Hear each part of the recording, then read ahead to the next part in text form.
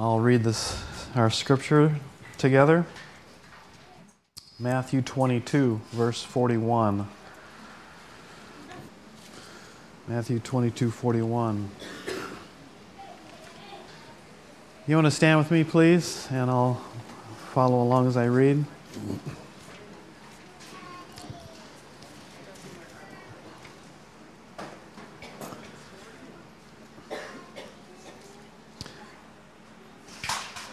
Now, while the Pharisees were gathered together, Jesus asked them a question.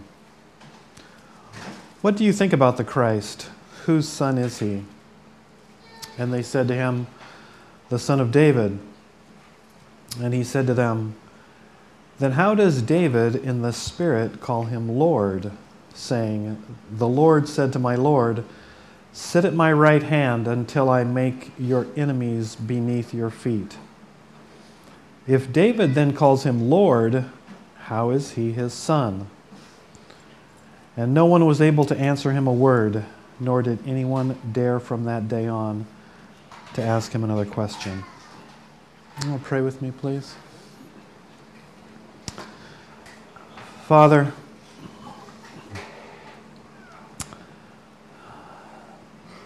as we come into this time of year again, it's such an amazing time for us to reflect and remember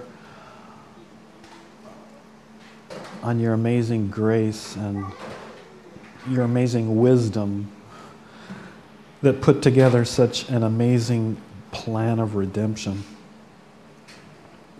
Father, I pray that this morning you would open our eyes, open our hearts afresh to just the amazement of it all, in a way that it changes our hearts afresh, encourages our hearts, and just draws out our love in a new way to you. In Jesus' name I pray. Amen. Amen.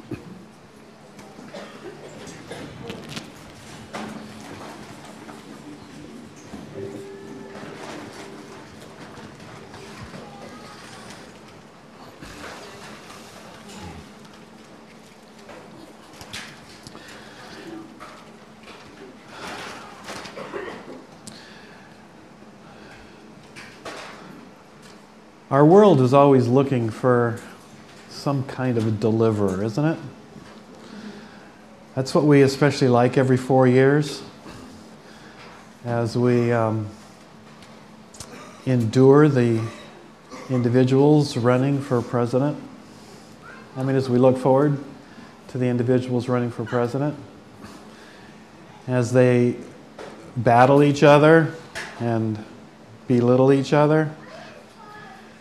And it's an amazing thing every 4 years. All these different individuals, men and women, in a sense, trying to offer themselves to us as our deliverer. As someone who has the answers to the economy, has the answers to foreign affairs, has the answers to what we need. What is really amazing to me is how many of us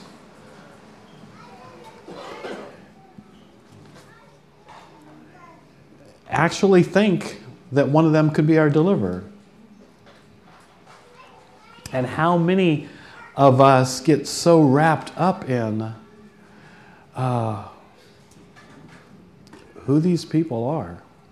And I'm not diminishing the fact that we should be involved in the political process, and we should vote, and we should.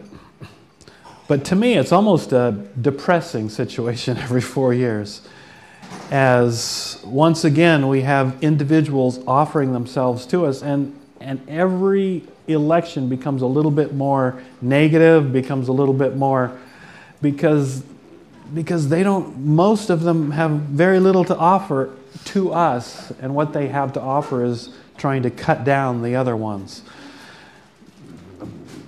None of them are going to be our deliverers. Hope that doesn't burst your bubble. But whoever becomes president, our next president, if it's our current president or a new president, they aren't going to be our deliverer. But we're always looking, I've heard suggestions, if Bill Gates would just, look how much money he has. If he gave all of his money, the world's problems would be taken care of, wouldn't they? Well, maybe throw in Warren Buffett or Steve Jobs' inheritance. And we're looking for a deliverer. I know one of the things that I've struggled with throughout my life is, as we all struggle with finances, and probably more of us, more of the time now, as our economic times are challenging, one of the things that have tripped me up over the years is, quick, get rich quick schemes. Any of you ever fall for those things on the internet? Or it looks too good to be true, because it is. All these people who made so much money in just a few minutes, or a few days, and it's like, oh my goodness, that's the answer to my life's problems. And so I confess, I've fallen for a few of them because they seemed amazing. And finally I figured out that they are too amazing. And the way to get rich quick is to be one of those people that's trying to get people to buy your book or your video, because that's how they're getting rich. By suckers like me that think it'll work. And so we have get rich quick schemes. We have, lose 100 pounds in 10-minute diet plans. We have how-to books. That wasn't real. I don't think I've seen any that are that fast. But we have how-to books by the bazillions on how to do this, how to do that. The latest gimmick. We don't have a functional TV in our home that gets, channels like Channel 4, Channel 196, or whatever they are. And so I must confess that when I was in the hospital, it's about a year and a half ago now for my heart surgery, what do you do in the middle of the night when you can't sleep in the hospital? Well, you find out that there is stuff going all night long, and there's these things called infomercials, right? Well, they do help you to go to sleep. But again, it's those gimmicks that could solve all of my life's problems. And they're so cheap, and they're so amazing, and they're so... And I guess that's why they're in the middle of the night. Because it's only people that can't sleep that would actually fall for them? I don't know. I think it's one of the reasons why dictators are so attractive. People that no one in their right mind should follow, should be attracted to or lured by their words of promise and hope. And but because of this longing for someone to deliver us. I personally think it's what causes the interest in aliens also. I was talking to somebody about the old, some of the old alien movies like E.T. and so forth. A movie that I never watched, and somebody was saying, why do people like to watch movies like that? And I think it's partially for the same reason. I think it's the hope that because the next president isn't going to figure it out and Bill Gates isn't going to fork out the money to do it, that our answer, maybe it'll come from outer space. Maybe somebody else will bring the answer and the hope and the deliverance we need. And honestly, I think that's why there's such a longing to find life somewhere else, and to find hope in extraterrestrial beings. There's such a constant longing for a deliverer.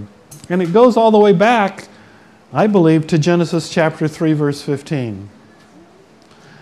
Right after God had created humanity and created everything, and in Genesis chapter 1 and Genesis chapter 2, everything fell apart in Genesis chapter 3, if you remember. Everything fell apart. Everything that was good, the relationship between humanity and God, and man and woman, and man and animals, and man and angels, everything fell apart. Everything went wrong. But in our hopelessness at that point, in Genesis chapter 3, verse 15, God makes a promise that the seed of the woman is going to crush the head of the serpent who tricked them and deceived them into believing his lie and caused this massive disruption in this beautiful creation that God made. The promise of a deliverer. And from that point on, I think there was this longing. In Genesis chapter 4, Eve, as was just mentioned, she thought it was Cain. I mean, that he's the one that's going to come, that's been promised, and he's the one that's going to be our deliverer. But it didn't happen. It wasn't very long before the hoped-for deliverer murdered his brother. And Adam and Eve found out very quickly that wasn't where deliverance was going to come from. But who would it be, and what would he look like? I'd like to ask you this morning, if you were to plan what deliverance for our world would look like, I mean, just kind of transport way back then, what would your plan look like? If you were given the responsibility for saving our world, and I wouldn't want that responsibility, what would your plan look like? Well, that's what we're going to talk about this morning, what God's plan looked like. And this is what I want us to do this morning, because I know it's really hard, because it's hard to transport ourselves back to Genesis chapter 3 and the hopelessness of the world and the desperate straits our world was in, and then that hope of a deliverer that would come and who he would be and what he would look like. And like I said, Adam and Eve found out really quickly that they had no clue what he was going to look like and who he would be and what he would do. Hard to transport ourselves back, but because now if you've read this book, the Bible, and you've come to understand God's plan, it's easy at this point to say, oh yeah, that's old hat. Yeah, I know that, Dave. Why don't you tell us something new? But what I want us to understand this morning, I hope this morning to get, is in a little bit of a fresh way to understand how outlandish God's plan was. What we take for granted, how outrageous God's plan was to redeem a world that had become so broken so fast. Listen to some verses. I just want to read some verses for you as you listen. This comes from Romans 11:33-36. Oh, the depth of the riches, both of the wisdom and knowledge of God. How unsearchable are His judgments and unfathomable His ways. For who has known the mind of the Lord, or who became His counselor, or who has first given to Him that it might be paid back to Him again? For from Him and through Him and to Him are all things. To Him be the glory forever. Amen. In Daniel 4:35 it says, this God does according to His will in the host of heaven and among the inhabitants of the earth, and no one can ward off His hand or say to Him, what have you done? That's our God.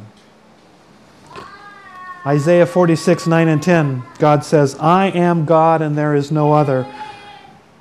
There is no one like me, declaring the end from the beginning and from ancient times things which have not been done, saying, my purpose will be established and I will accomplish all my good pleasure. This is God. And the Bible makes really clear that God is God, there is no other, that the plans He makes are according to His good pleasure, and no one can change them, that what He plans will happen. He's all wise, He's all powerful, and He's able to do whatever He pleases. So the question is, so what has pleased Him to do? What is His pleasure? What is the plan that gave Him pleasure to bring about the redemption of humanity? Well, listen to some more verses. I want you to get just again a reminder of this humanity that God is planning to redeem. Isaiah 59 says, "Your iniquities have made a separation between you and your God. Your sins have hidden His face from you so that He does not hear. Justice is turned back. Righteousness stands far away. Truth has stumbled in the streets. Uprightness cannot enter." That's in Isaiah 59 and God's view of our world. Romans 3, God goes on, He says, "There is none righteous, not even one. There is no one who understands God. There is no one who seeks for God. All have turned aside. Together they have become useless. There is no one who does good. There is not even one, for all have sinned and fall short of the glory of God." That's our world, according to our God's viewpoint. Rebellious, sinful, separated from God, absolutely without hope and without God. So what would we expect that such a God, all-wise, all-powerful, can do whatever He wants, would do with such a people as us? Rebellious, sinful, separated from Him? Well, our first inclination, I think, rightfully would be, well, that such a God wouldn't want anything to do with us, would He? I mean, that would be the logical thinking.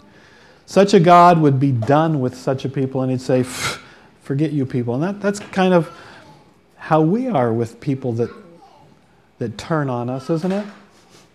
That wrong us, that hurt us, that sin against us. So often our response is, I'm done with them. I'm not going to have anything to do with them anymore. And that's honestly what would make sense from a God like we've read about this morning.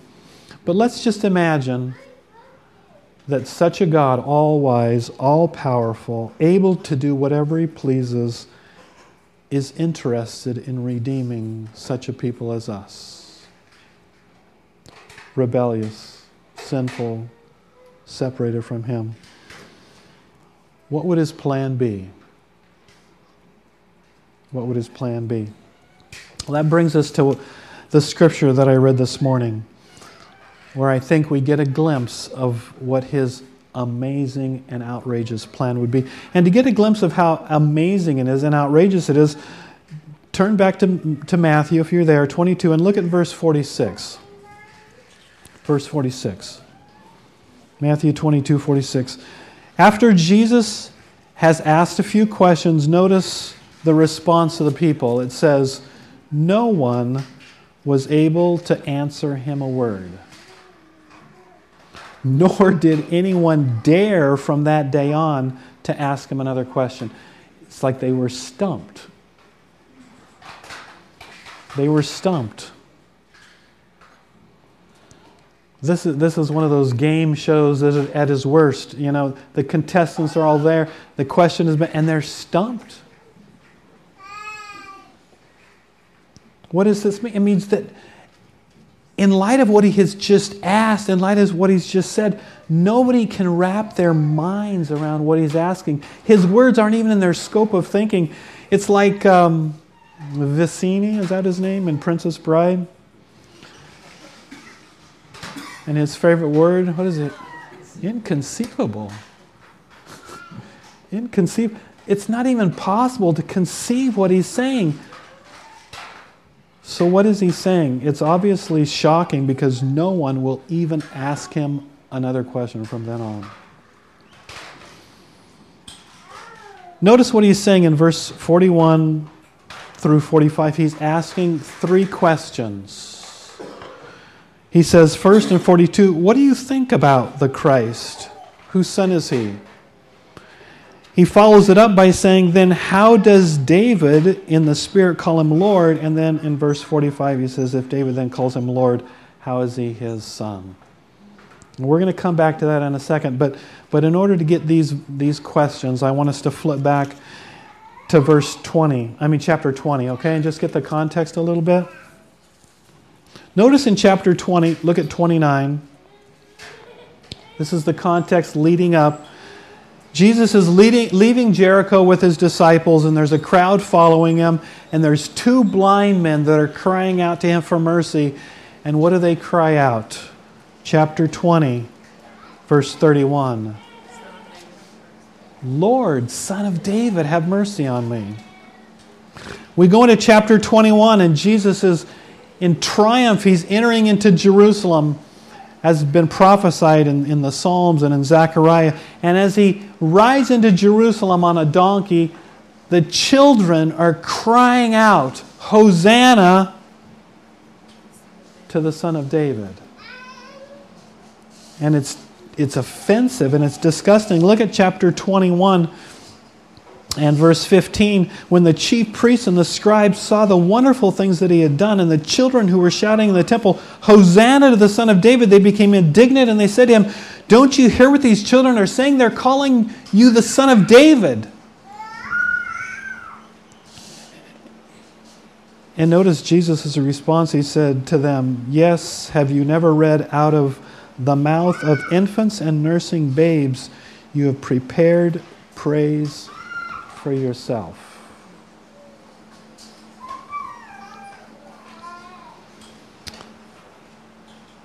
They're so offended by it that in chapter 21, verses 23 through 27, notice what they do. They challenge his authority. They said, who gives you the right to accept the praise and the adoration that you're accepting? And how does he respond to them? He doesn't answer them. But it leads him to telling three parables in chapter 21, verses 28 through 32. The parable of two sons. And this parable is directly aimed at the Pharisees and their refusal to accept the message that John proclaimed when he proclaimed that Jesus was the one who was to come. He tells the parable called the parable of the landowner in 21:33 and following, where right in their faces, as he speaks to the religious leaders, he exposes their hypocrisy and that they're not even looking forward to the Messiah. In fact, they are out to eliminate him so that they can be the ones that are in charge. Notice at the end of chapter 21, verse 45, when the chief priests and the Pharisees heard his parables, they understood that he was speaking about them. The ones that had been put in charge of the land, God's people, and rejecting the Messiah, God will reject them. Jesus goes on in chapter 22 and he tells the story, the parable of the marriage feast, of the king who is going to put on an amazing feast, a marriage feast for his son. And so he points to himself and to those who will be invited to his marriage feast. Well, what it leads to is some more vicious questioning as we in chapter 22, verses 15 to 40, and we get three more series of questions that the religious leaders ask him to try and trap him, to trip him up in order to eliminate him so that they can be in charge of the inheritance. I want you to notice, look at chapter 22, verse 15. The first question is, and in each series of questions, Jesus exposes them and teaches them something. The first one in verses 15 to 22, notice they try to trip him up and they say, they show him a coin and it has the image of Caesar on it. And they said, should we pay taxes to Caesar? You could ask the question, should we pay taxes in the United States of America? I think it'd be the same question here. Jesus responds by saying, well, whose image is on that coin? And they said, Caesar's. And he says, in an amazing way, well, then give to Caesar what is Caesar's, meaning the money you use has his image on it, well, then you owe him something. But then give to God what bears God's image. It was profound. What bears God's image? Us. Us. And so in their attempt to trip him up, he exposes to them and reminds them of who they are, created in the image of God. In chapter 22, verses 23 through 33, some Sadducees come up to him and they try to trip him up. And they don't even believe in the resurrection. And they ask him a question about what will happen when the resurrection happens. They're insincere, just trying to trip him up. And in his amazing way, as he did in verses 15 to 22, to reveal to them who they are and what their responsibility is before God, he reveals to them afresh who God is. As he says, notice in chapter 22, verse 29, Jesus says, you're mistaken. It's pretty point blank. Not understanding the Scriptures nor the power of God. For in the resurrection they neither marry nor are given in marriage, but are like angels in heaven. But regarding the resurrection of the dead, have you not read what was spoken to you by God? And this is powerful, verse 32. I am the God of Abraham, and the God of Isaac, and the God of Jacob. He is not the God of the dead, but of the living. And he shows them this scripture that doesn't say, notice, it didn't say, I was the God of Abraham, I was the God of Isaac, but he says, I am. He's the God of the living. He's alive still. And then the final question in verses 34 to 40, what is the greatest commandment? And he agrees that the greatest commandment is to love the Lord your God with all your heart, soul, mind, and strength, and your neighbor as yourself. And then when they're done, he asks them a question. And this is what brings us to our context. The whole thing has been surrounded about who he is, who this Son of David is, who the Messiah will be, and what he'll look like. And so he asks them a question to expose to them their wrong thinking and to reveal to them God's plan. Look at verse 41 again. While the Pharisees were gathered together, Jesus asked them a question, what do you think about the Christ, or the Messiah? Whose son is he? And this was just the teaser to kind of the hook to draw them in. Because he already knew that they knew the answer to that, because that's what offended them way back at the beginning. Remember? When the blind men were crying out, Lord, Son of David, and when the children were crying out, Son of David, that's what offended them, because he said, out of the mouth of babes you prepared praise for yourself. And so he was accepting the praise that he prepared these children to cry out, Son of David. And so they immediately answer him, the Son of David. The Messiah is the descendant of David, and they all knew that. And that's what they were looking forward to, that the Messiah, the deliverer, would be from the house of David, from the line of David. But then he kind of begins to reel it in a little more. Notice he says to them, then how does David, in the Spirit, call him Lord? And in verse 44, Jesus quotes Psalm 110. And this is what it says. The Lord said to my Lord, sit at my right hand until I make your enemies, or put your enemies beneath your feet. It's a messianic psalm. In fact, it's an amazing psalm because in the same psalm, Psalm 110, we see two glimpses of who the Messiah will be. The first is here that he's going to be the king. In fact, the King of Kings and the Lord of Lords. Because notice what it says, the Lord Yahweh says to this is David speaking, Lord Adonai, sit at my right hand.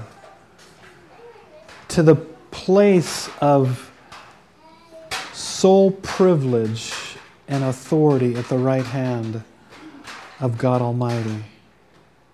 This king, this descendant of David, this deliverer, until I put your enemies beneath your feet.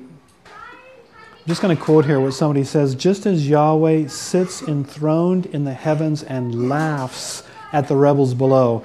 That's from Psalm 2. So shall he, the king being described in Psalm 110 that Jesus is quoting here, so shall he who is exalted to his right hand share this blessed calm with him, until he subdues all his enemies before him and makes him the unlimited, universally acknowledged ruler of the universe. That's this deliverer, this Son of David being described here in Psalm 110. And Jesus said, so how does David, in the Spirit, meaning speaking the words that God wants him to speak, call his descendant his Lord? And then Jesus sums it up in verse 45. If David then calls him Lord, how is he his son?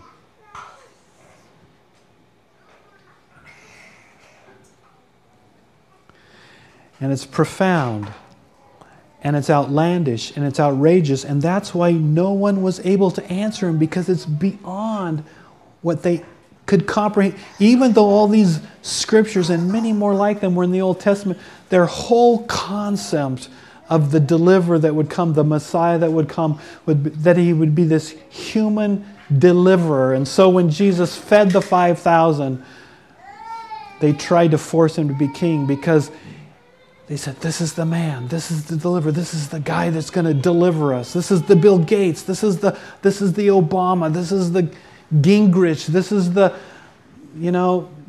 man.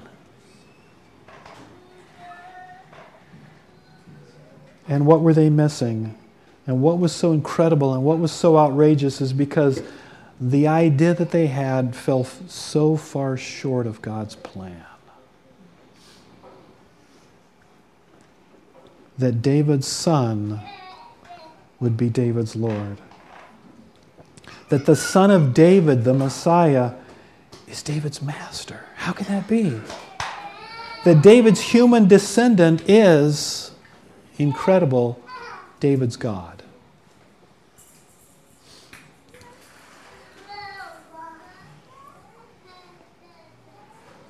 How can it be? I'm going to just show you two verses here really quickly. Look at John chapter 1, verse 30. John chapter 1, verse 30.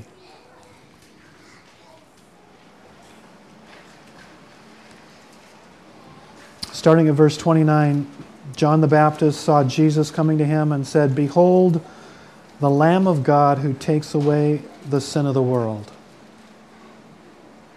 In verse 30, notice what it says. It says, "This is he on behalf of whom I said, after me comes a man who has a higher rank than I, for he existed before me." Look at John chapter 8. One more verse here. John chapter 8, verse 56.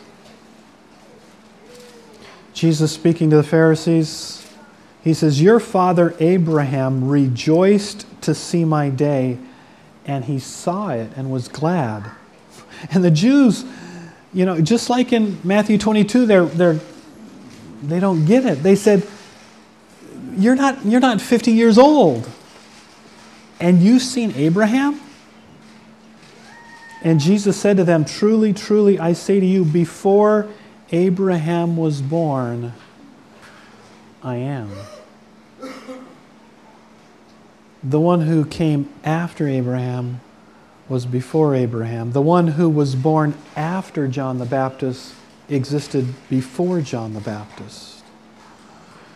And they got it. Verse 59, notice, therefore they picked up stones to throw at him.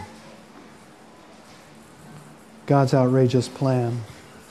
You know, the typical way that if we were making a plan, going back to what our plan might be, the typical way that important people have their dirty work done for them, right? And you know, like dealing with hard to get along with people, or rebels, or just people that you don't like, is to do it through others, right?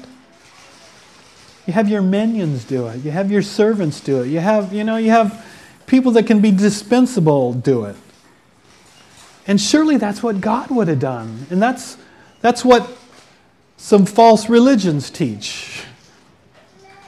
That the answer was in a prophet. Just a mere prophet who came and proclaimed some wise words from God, or that some lesser God, you know, some extension of God, because surely important people don't do the dirty work. Consider God's outrageous plan that God Himself became a human being. God, who existed from all eternity, existed before this moment when He's talking to these people and asking them these questions in Matthew 22, that God, His plan was that in Himself He would bring redemption to humanity. It's outrageous. And it's outrageous because if we really understand what Jesus is saying in Matthew 22, it's because we understand what He's saying in Matthew 20. And I want you to flip back there because it gives us the full picture between Matthew 22 and Matthew 20. In Matthew 22, He says that David's son will be David's Lord. And what will David's son, who's David's Lord, do? Look at Matthew 20, verse 17. As He's about ready to go up to Jerusalem, He takes the 12 disciples aside by Himself, and on the way He says to them, "Behold, we're going up to Jerusalem, and the Son of Man, who's described in the book of Daniel, will be delivered to the chief priests and the scribes, and they will condemn Him to death, and they will hand Him over to the Gentiles to mock and scourge and crucify. And on the third day He will be raised up." That is an outrageous plan. That the God of the universe, who is all-wise and all-powerful and can do according to His pleasure, that His pleasure, that His plan would be to sacrifice Himself on a cross for a rebellious people. That is outrageous. That is outlandish. But that was His plan all along. I just want to read you one more verse in Isaiah 53 for you to see how far this plan goes back. This wasn't some last-minute thing that God thought of. But listen, Isaiah 53:10.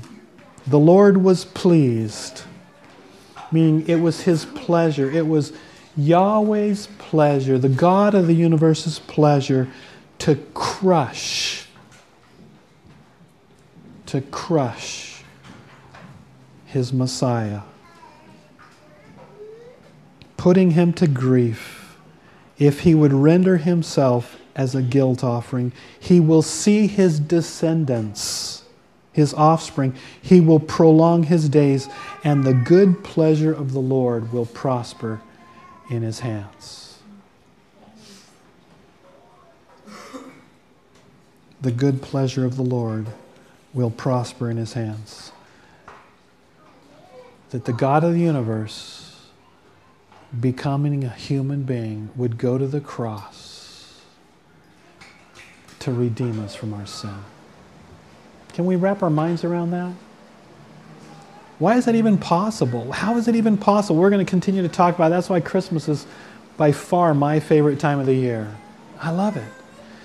Because it's like introducing us every year all over again to the outrageous plan, the pleasure of God, that the God of the universe would humble himself, become a baby, a human baby, for the sole purpose of going to the cross to redeem rebellious mankind. That's what Christmas is about.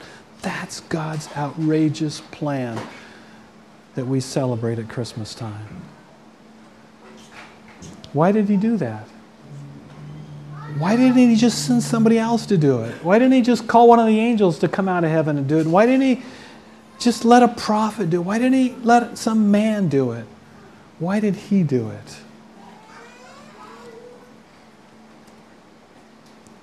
Well, that's what we're going to talk about over the next few weeks. But just to give you a reminder, and this is to me what is so amazing and what's so incomprehensible and why none of us could have come up with this plan, is because it had to be God. It had to be God. In Psalm 49, it says that no man's can by any means redeem his brother. The price of redemption is too high. A man cannot do it. The price is too high. The rebellion against the God of the universe is too great. It had to be God that did it. But the wages of sin is death. And God is a spirit, and God can't die. So God, in his incredible wisdom and in his amazing love, the God that had to do it, the God that only could do it, became a man to die. So the wages of sin, which is death, could be paid. Our redemption could be purchased. And so the God-man, completely God, completely man, in God's incredible plan is what gives us hope. Amazing Love song goes, how can it be that you, my God, would die for me? Man, we just lose sight of how amazing that is, don't we? You, my God, would die for me. In Christ alone, who took on flesh, fullness of God in helpless babe. Till on that cross, as glory died, capital G, as Jesus died, glory died, the wrath of God was satisfied. And that's God's incredible, outlandish, outrageous plan, our hope. David's son, the Son of God. David's descendant, David's God, our Savior. Let's pray. Father, I pray that just all over again you'd open our hearts to see, to be stunned afresh at this Christmas time, that the baby that we celebrate, the birth that we celebrate, is so outlandish, so outrageous, that we've got to fall on our faces and worship you and serve you with all of our being, that you are God, would humble yourself, come to this earth, and die for us. Thank you, God. In Jesus' name, amen.